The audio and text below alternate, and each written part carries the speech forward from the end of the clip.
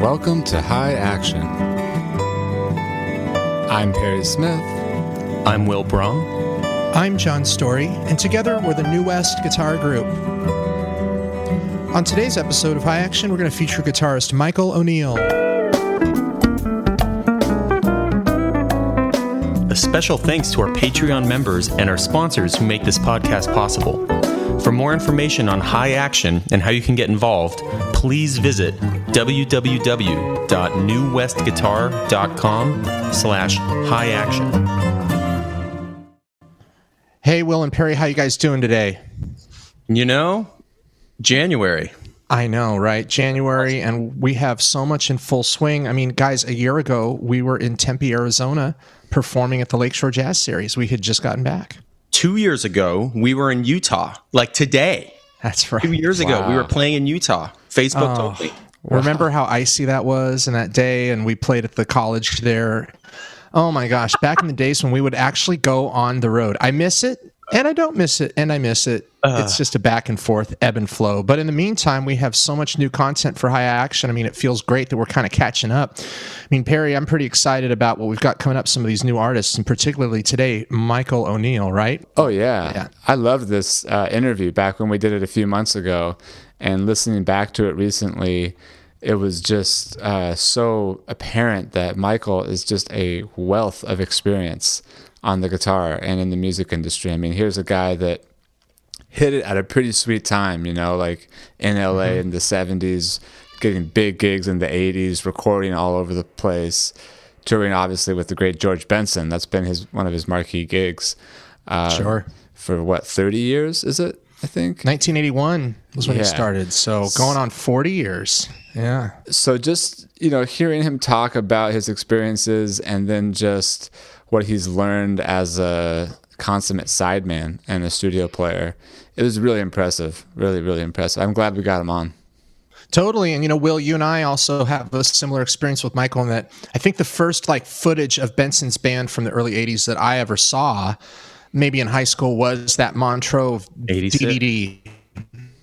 Yeah, and you mentioned that, right? And that was your first experience checking him out. I thought he was an Italian guy when I was watching it, because you can kind of see his face in the background, and he's got the little mustache. And what stood out to me about what Michael was saying was it's such a simple phrase that you hear, but you know, as far as whether you're being a sideman or a leader, your job is to serve the music on what occasion you're in. And I mean, he takes it really seriously, and he had a lot of great things to say. Totally. And he's just, you know, again, we just have to thank all of these guys so much for contributing their time and their mentorship to us. I mean, it's really fun because, you know, we're talking to guys who are a couple generations or a generation ahead of us, and they always kind of try to impart some wisdom on us as the interviewers as New West, but also then that, of course, goes to our listeners. I think some of the biggest takeaways from this interview, again, it's this common thread we're finding with so many of these great guitarists that,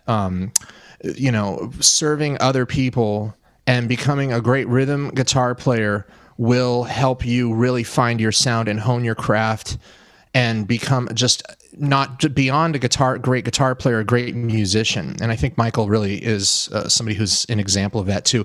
Perry, what's a gig that you've been on that you've been in a totally supportive, pretty much a totally supportive role like Michael? Have you had a few gigs like that? Yeah, definitely. Certainly New West is like that a lot of the time. I would say a more recent gig I did was with a R&B singer named Patina Miller, and that was all just kind of groove-based, you know, stuff on my 335. Plenty of gigs out in New York, you know, pre-pandemic. For a long time I was doing this kind of touristy gig on a fancy boat, and half the time you're just playing rhythm, you know what I mean? Right. And so I don't know that I've ever had a gig where I've been solely rhythm guitar. I mean, I've done a few recording sessions and things like that, but I think learning that lesson of rhythm guitar, like you're saying, is crucial. What we've experienced in New West is having to go back and forth between rhythm, lead, ensemble playing, kind of putting all these things together. And Michael talked a little bit about doing that. I mean, on the DVD you guys are referencing, he comes out with like a smoking solo at the very beginning, right? So oftentimes those, guys that are playing more rhythm parts, they still have a lot of lead chops in their playing too.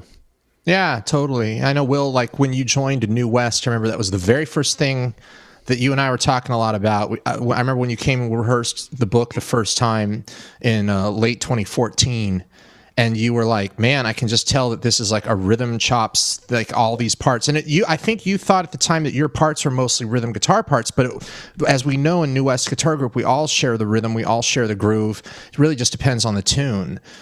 So maybe this gig, did New West kind of feel like that to you at first when you were getting? Yeah, New West was just a big slap in the face, like in a good way, of course, right. But just like having to level up on all these things that, as coming up in a jazz mindset bubble, steel string acoustic comping on wrapped around your finger, right. Just was like, wow, oh, okay, I really need, like, wait, what pick am I using for this? Just right. Totally different ballpark. Yeah, man. Well, again, we're so excited to have Michael O'Neill join us today for this edition of High Action.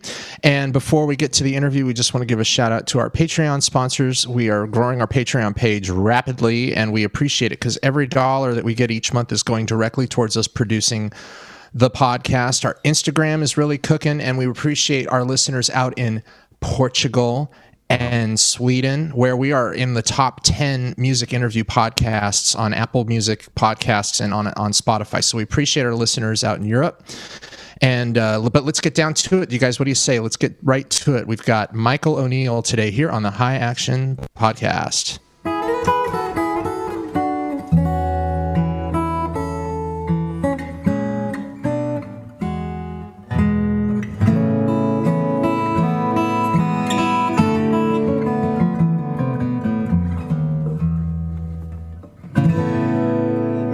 Again, today, here we are on the High Action Podcast. We've got the great Michael O'Neill joining us. Michael, how you doing, man? It's so great to have you today. Good, man. Good to see you guys. Thanks for the invite. Really, really a pleasure and honor to be here with you guys. Oh, man. Well, you're such a unique player, man, and we've been interviewing a wide range of guitarists in the spectrum of jazz. You've certainly had an impact here in Los Angeles and just also in the greater jazz community, working with a wide range of both contemporary jazz artists and then, of course, a lot of jazz legends, one of which we don't even have to name, who I know is synonymous with you. And I know we've got some questions about working with Mr. GB for the past 30 years or so.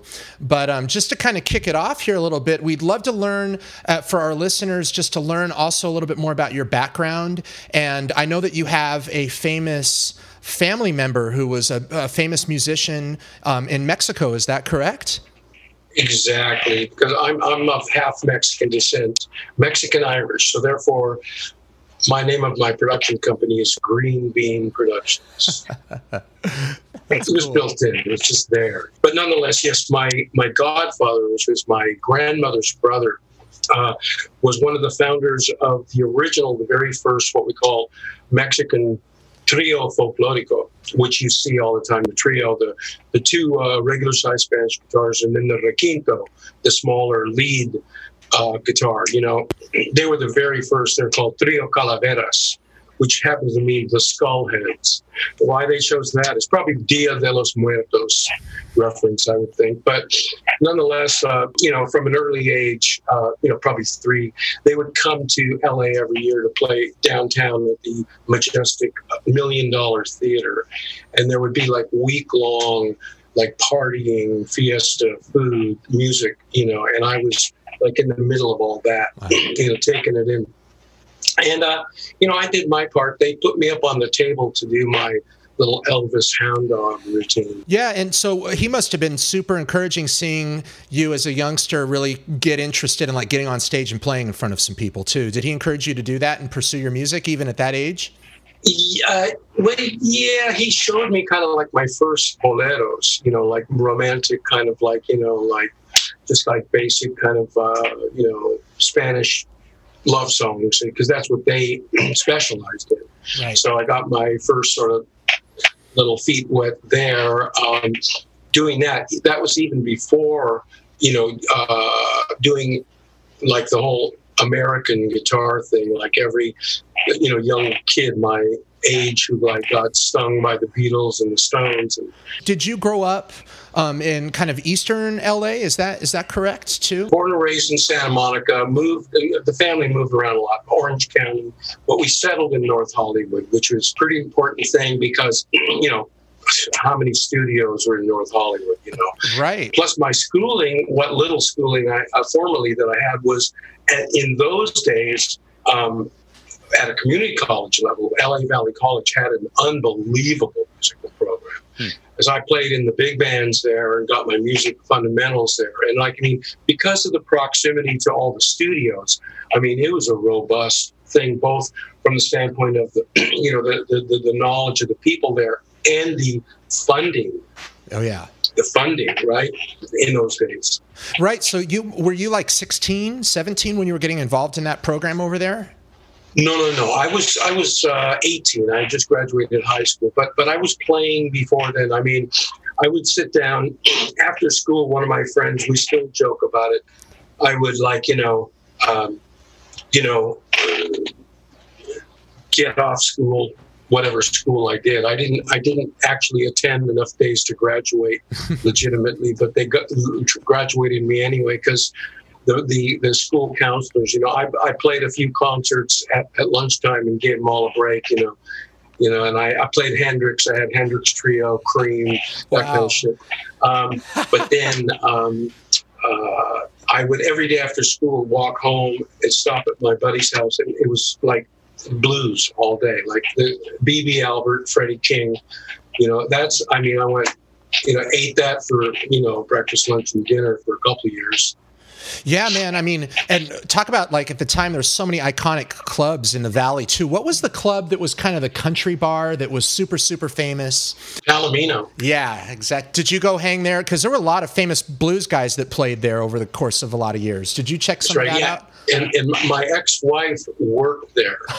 She was a waitress there for a while. So she hit me to bluegrass, to like really good, freaking Hoyt Axton and I can't remember, Doug Kershaw, just a bunch of different people that I would have never, really been aware of. But right. Yeah, and well, of course, now if you want to talk about blues in those days, down in Hollywood on Melrose was the Ash Grove. The Ash Grove. Okay, the house band there was Johnny Otis.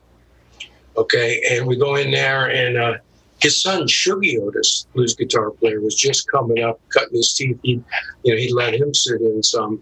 But I remember one night being there, Eddie Cleanhead Vinson, who was kind of like a jazz saxophonist, but bluesy.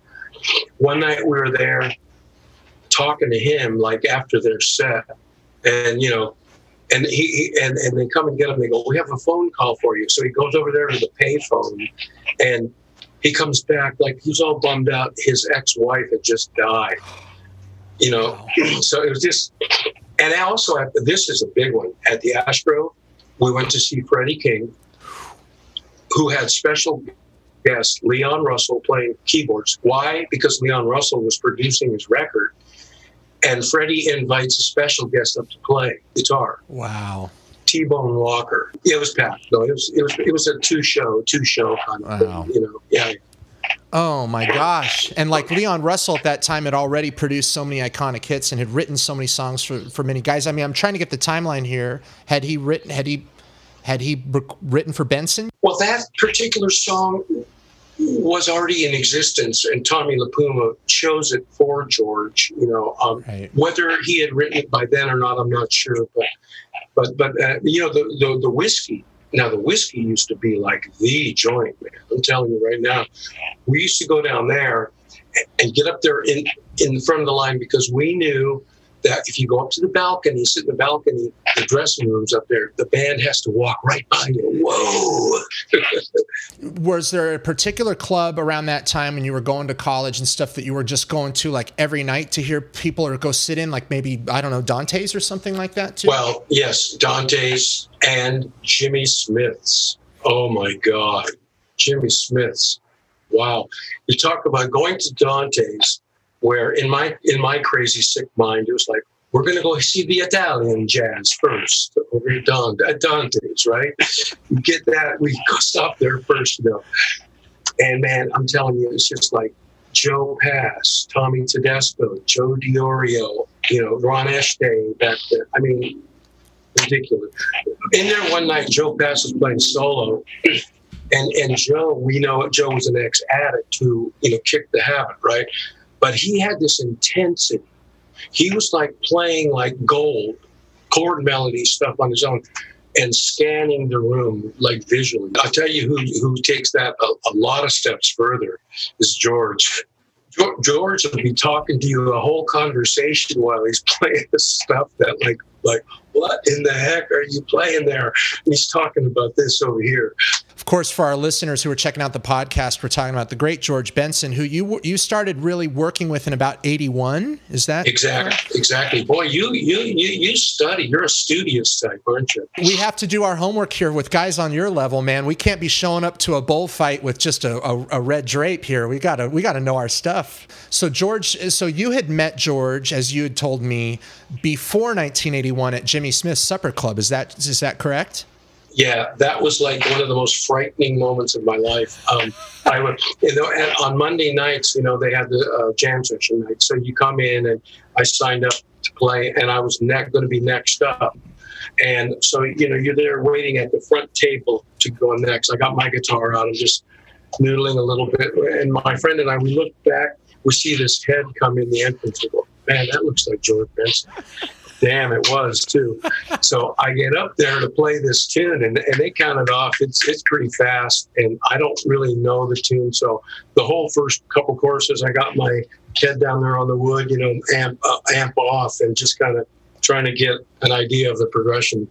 And George sits at that very front table, and he's up there like, just like, oh.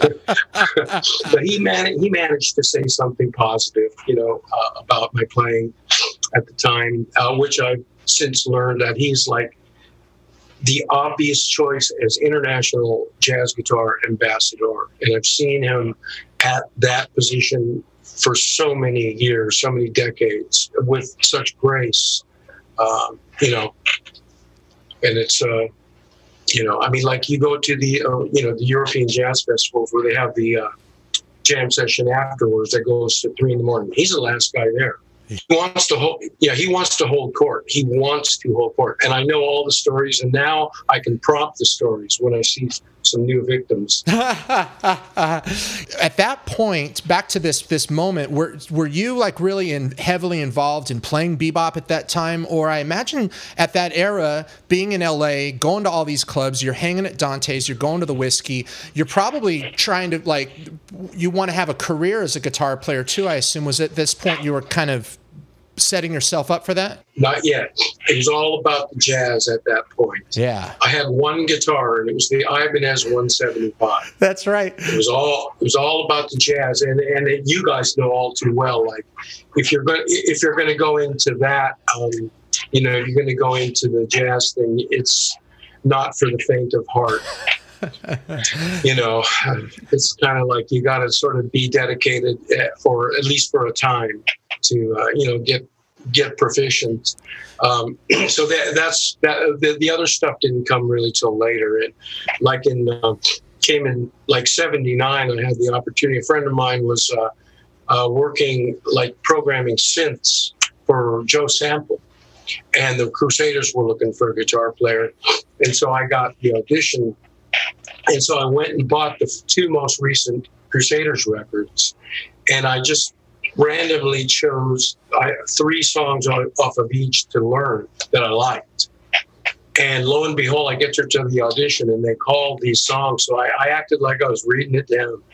Wow, man. Yeah, and got the gig. Got the gig. And then the necessity is the mother of invention. It's like you get the gig, you adapt to that gig, and then your artistry kind of moves in that direction. And one thing I hear from guys of your generation who were in LA at this time is they talk about how there just was a lot of gigs going on. Do you feel that's true, and that there were maybe more opportunities then than there are now? I'm just always curious to ask guys. Clearly, absolutely. Yeah. I mean, I could play. Well, once I started to, after the Crusaders gig, I all of my lackings were highly revealed to me. So I went on about a whole quest of how to play as a supportive player. I had never really thought about that much. It's just like, man, let me just burn through these changes, right?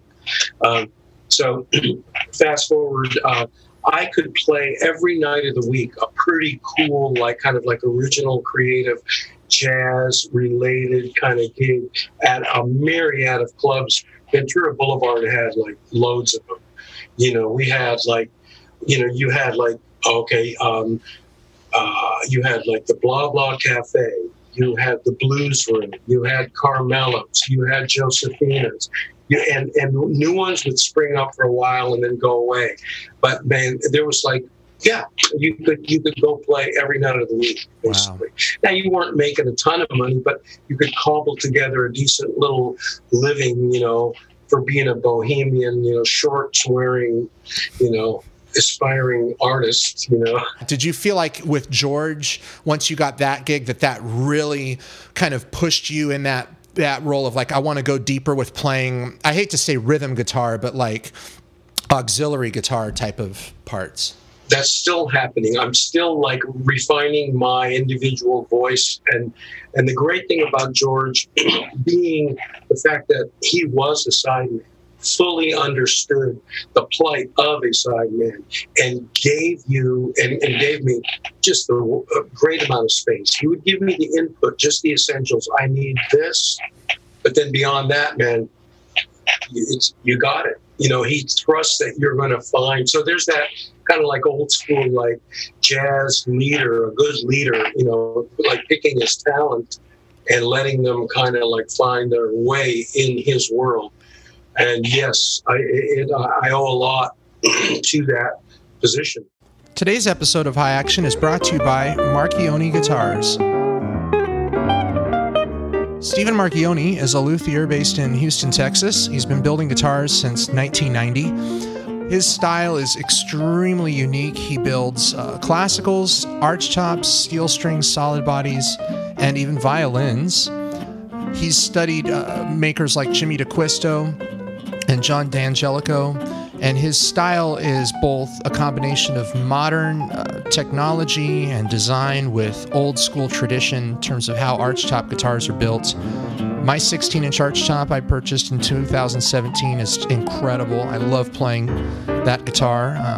And so if you'd like to hear more recordings of the 16-inch archtop or learn more about Marchione guitars, visit marchione.com. Maybe just to talk on that a little bit too. In the early 80s, obviously George was a mega star at that point. And 2020 came out in 84. So by that point, you had been on the road with him a little bit as he was getting into that record. What was the record that you first toured with him on? Well, it was we were coming off of Give Me the Night, and then there was this Benson collection, which just was a collection, but with the two new songs, Turn Your Love Around and Never Give Up. Yeah. So that was 81. And at that point, for instance, our gig in LA was 7 straight sold out nights at the Greek Theater. And then you guys were playing like Wembley Stadium and stuff like that. 8 straight sold out nights at Wembley Arena. Wembley Arena. Yeah. Those were, it was the super peak at that point. But interestingly enough, George had those mega hits. And as the years kind of came by, I sort of saw him trying to recreate that pinnacle.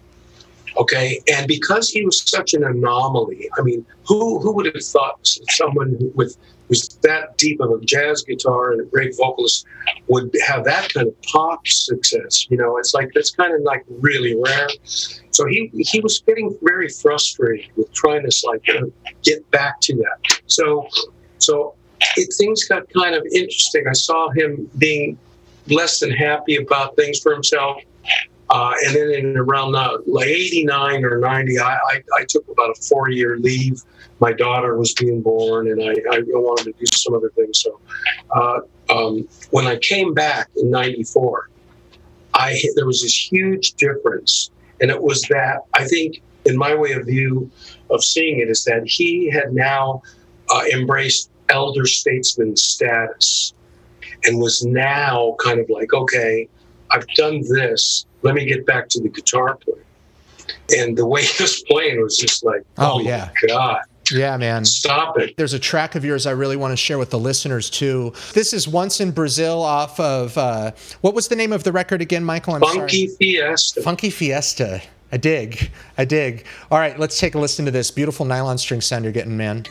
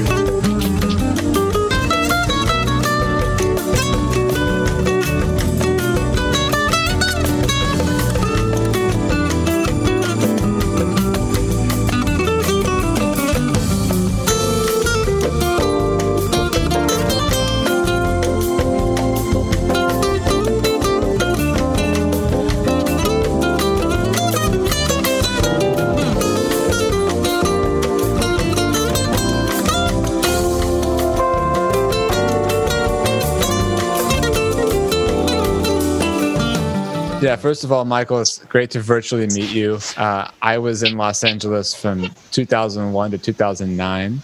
I wanted just to see if you could share some of your ideas about what it means to be a great sideman. And looking at your bio, you've worked with so many people, and perhaps you could share a little bit with us and our audience just what those experiences have taught you about how walking in the door, what kind of attitude you have to draw upon, and how you have to be ready on the guitar. One thing that I think is, kind of underrated is being a servant. Service.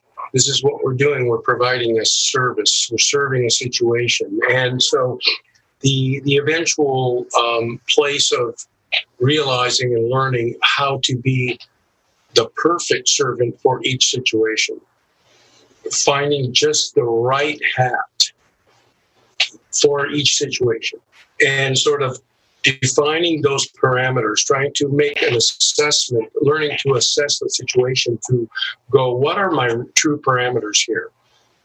It's easy to do too much. That's the obvious. It's also easy to do too little. Yeah. Because, first of all, learning the material, as it was intended is, prerequisite. You gotta, you're not going to like reinvent the wheel all of a sudden because you want to.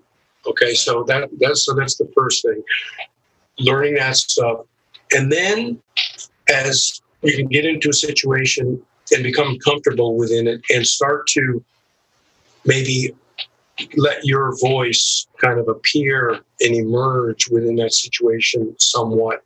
And then you can see, like with the artists you're working with, how they respond.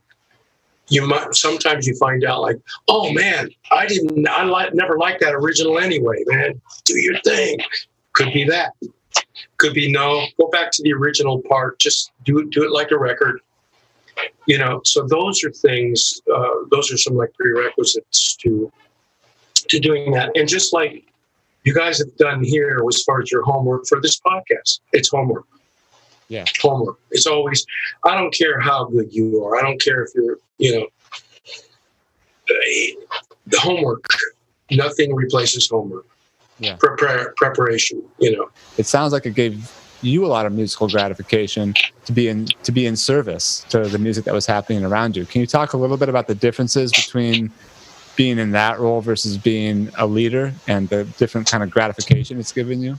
Yeah, absolutely. Well, it's interesting. They actually do cross over to some degree, right? Sure. Because I can't tell you how many times I just to be able to pay my bills, I've taken gigs. It's been a long time since I've had to, knock on wood, but there was a time where I had to take just about any gig. I need to pay the bills, and then some of the music that I would go into when I first heard it, I go like, "Oh, I hate that." And then it's something, I don't know if you guys experience this, but there's a thing where a lot of times I'll hear certain kind of music and I won't like it, but then I'll experience playing it. And then it's all of a sudden, that's a little different than I thought. It feels different. And I kind of like it. There's a place for it. I appreciate it. And then lo and behold, the next month I get called for this session. That last stupid gig I did made me learn, so yeah. There's a lot of value in that part of thing. And for me, when I wear the leader's hat, when I'm a leader, my experience of, like, for instance, working with George has really, really been a big deal, because as far as learning to respect the leader and his place. The sideman thing can be very, very fulfilling, in and of itself. Like in recent years, I've been doing the Barbra Streisand gig, and that's like just, off the charts as far as like production and, like you playing for 80,000 people in Hyde Park. It's pretty crazy. Wow. And it's challenging. It's like it's a combination of Broadway show music, pop music, some jazz, a lot of reading, so, I think I probably got about 90% of the notes right. That's good. And I was happy with that. I was really, because the other thing I was going to say is interesting. It triggered this thought, Perry, and I learned this from George. This is a really big point for me. One of the big things I've learned working with George all these years, being a master, is how does a master navigate an evening when they're not on their best? Interesting to understand that. Yes. And like accentuate the positive. Like, how do you not make it really noticeable? How do you? That's kind of like. How did he do it? What did you glean from that? He survived many storms. Yeah. You've had a long career as well, and one thing that I'm always fascinated to ask cats like you is kind of the differences between the scene in LA in the 80s, 90s, maybe late 70s, compared to kind of where it is now, where it kind of started to change in the 2000s, especially because of the change in the record industry. And when I moved down to Los Angeles from the Bay Area, it was 2001. And I went there to study primarily with Joe DiOrio and the whole jazz thing that was happening at USC. But I would hear stories from guys like Pat Kelly and many other people about how the studio scene had changed. How have you been able to navigate that change and the studio scene in LA? And can you talk a little bit about the perceived differences that you've picked up over the years?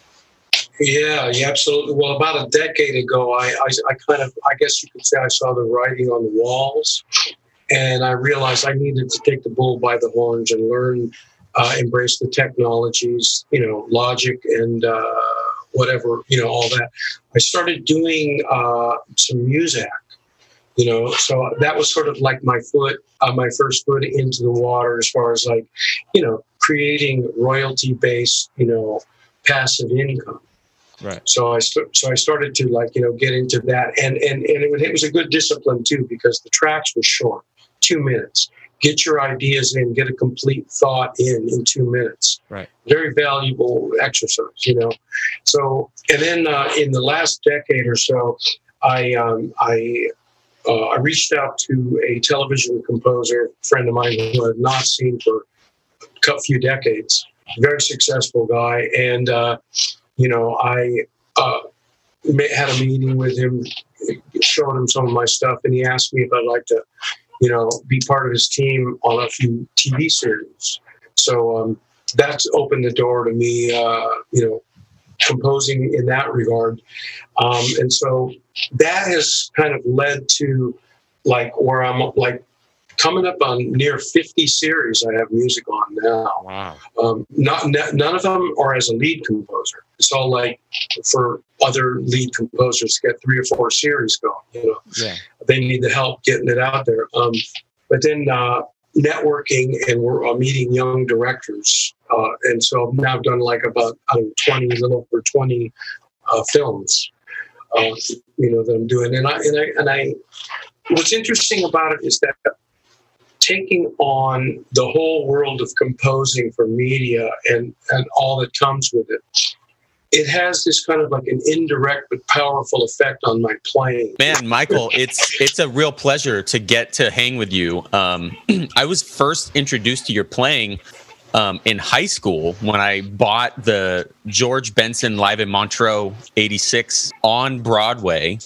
You have a shredding solo. You're technically the first guitar feature of the whole show, and I mean that whole DVD is so killer. So, apart from wanting to dive into your stellar rhythm playing on that, and also just curious, what kind of guitar was that? Was that a Strat or was that something similar?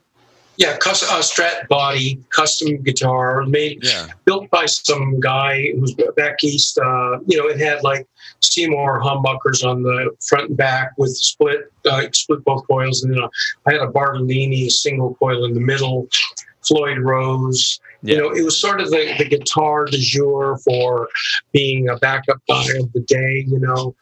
By the way, did you enjoy the fashion attire on that video? Of course. Were you wearing a tux? Is it a tuxedo? No. I was wearing this blue shirt with a silver jacket and a white tie. It's just. Oh man, that DVD is forever ingrained in my. I mean, I can just take myself back to sitting on the couch in high school watching that thing, top to bottom. So that was my first that was the first time I heard you and saw you. Wow. It's funny how the world just becomes smaller the older you get, and now getting to talk and hang.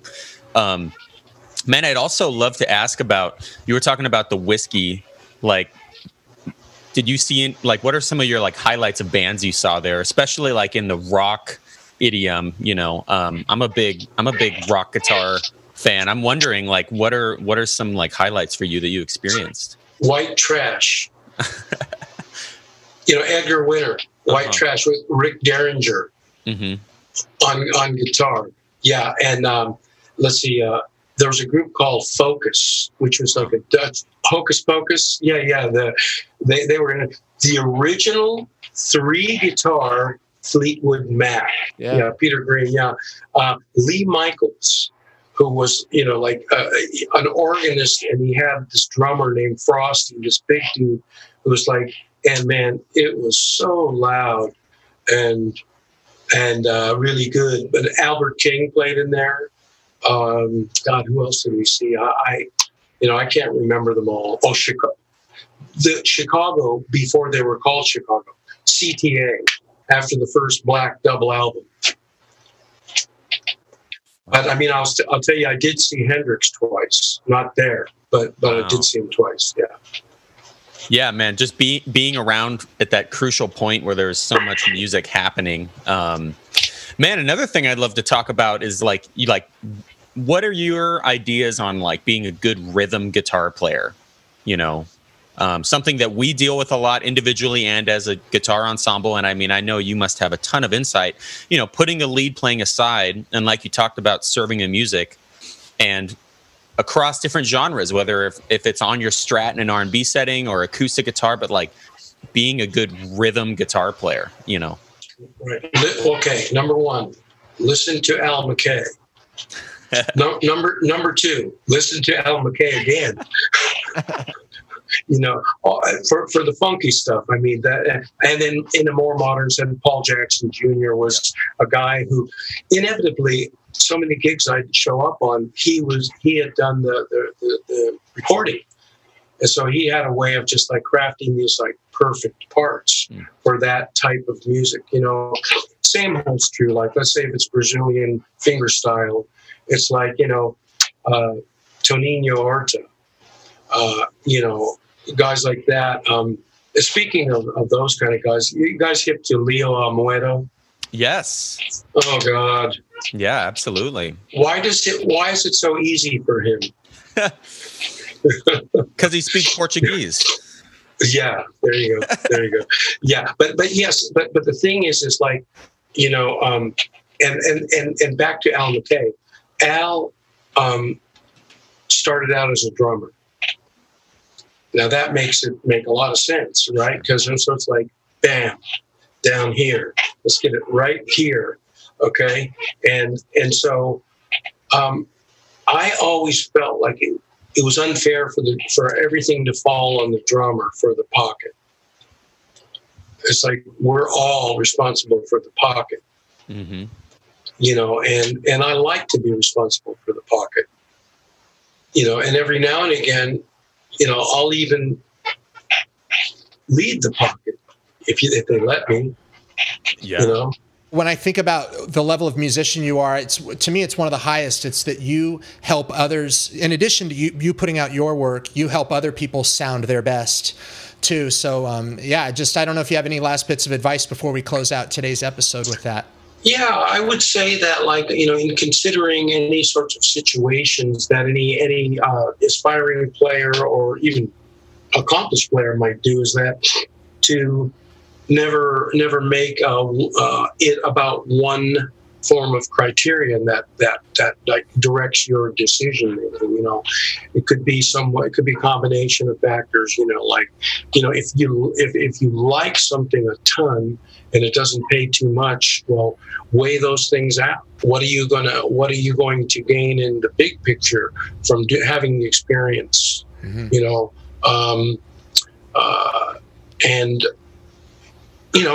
things like that, I think, are a big thing. Cool. Is it a good investment of my time?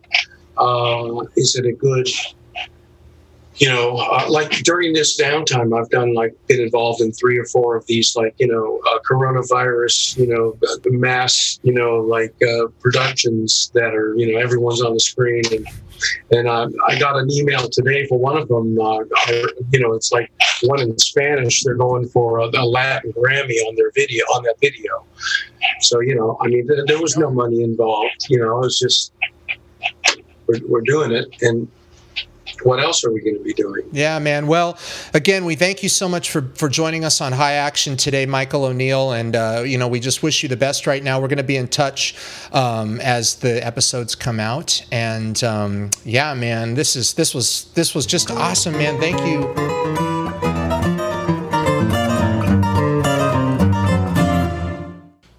Thanks again for joining us for another exciting edition of High Action. We'd like to take this moment to thank our sponsors for making this podcast possible, especially those who follow us on Patreon. If you'd like to join us, visit us at www.patreon.com/New West Guitar Group. There you can subscribe monthly to our Patreon page and get exclusive content from today's podcast. Lastly, don't forget to subscribe on Apple Podcasts for all the future episodes. Once again, I'm John Story with New West Guitar Group, and thanks for joining us on High Action.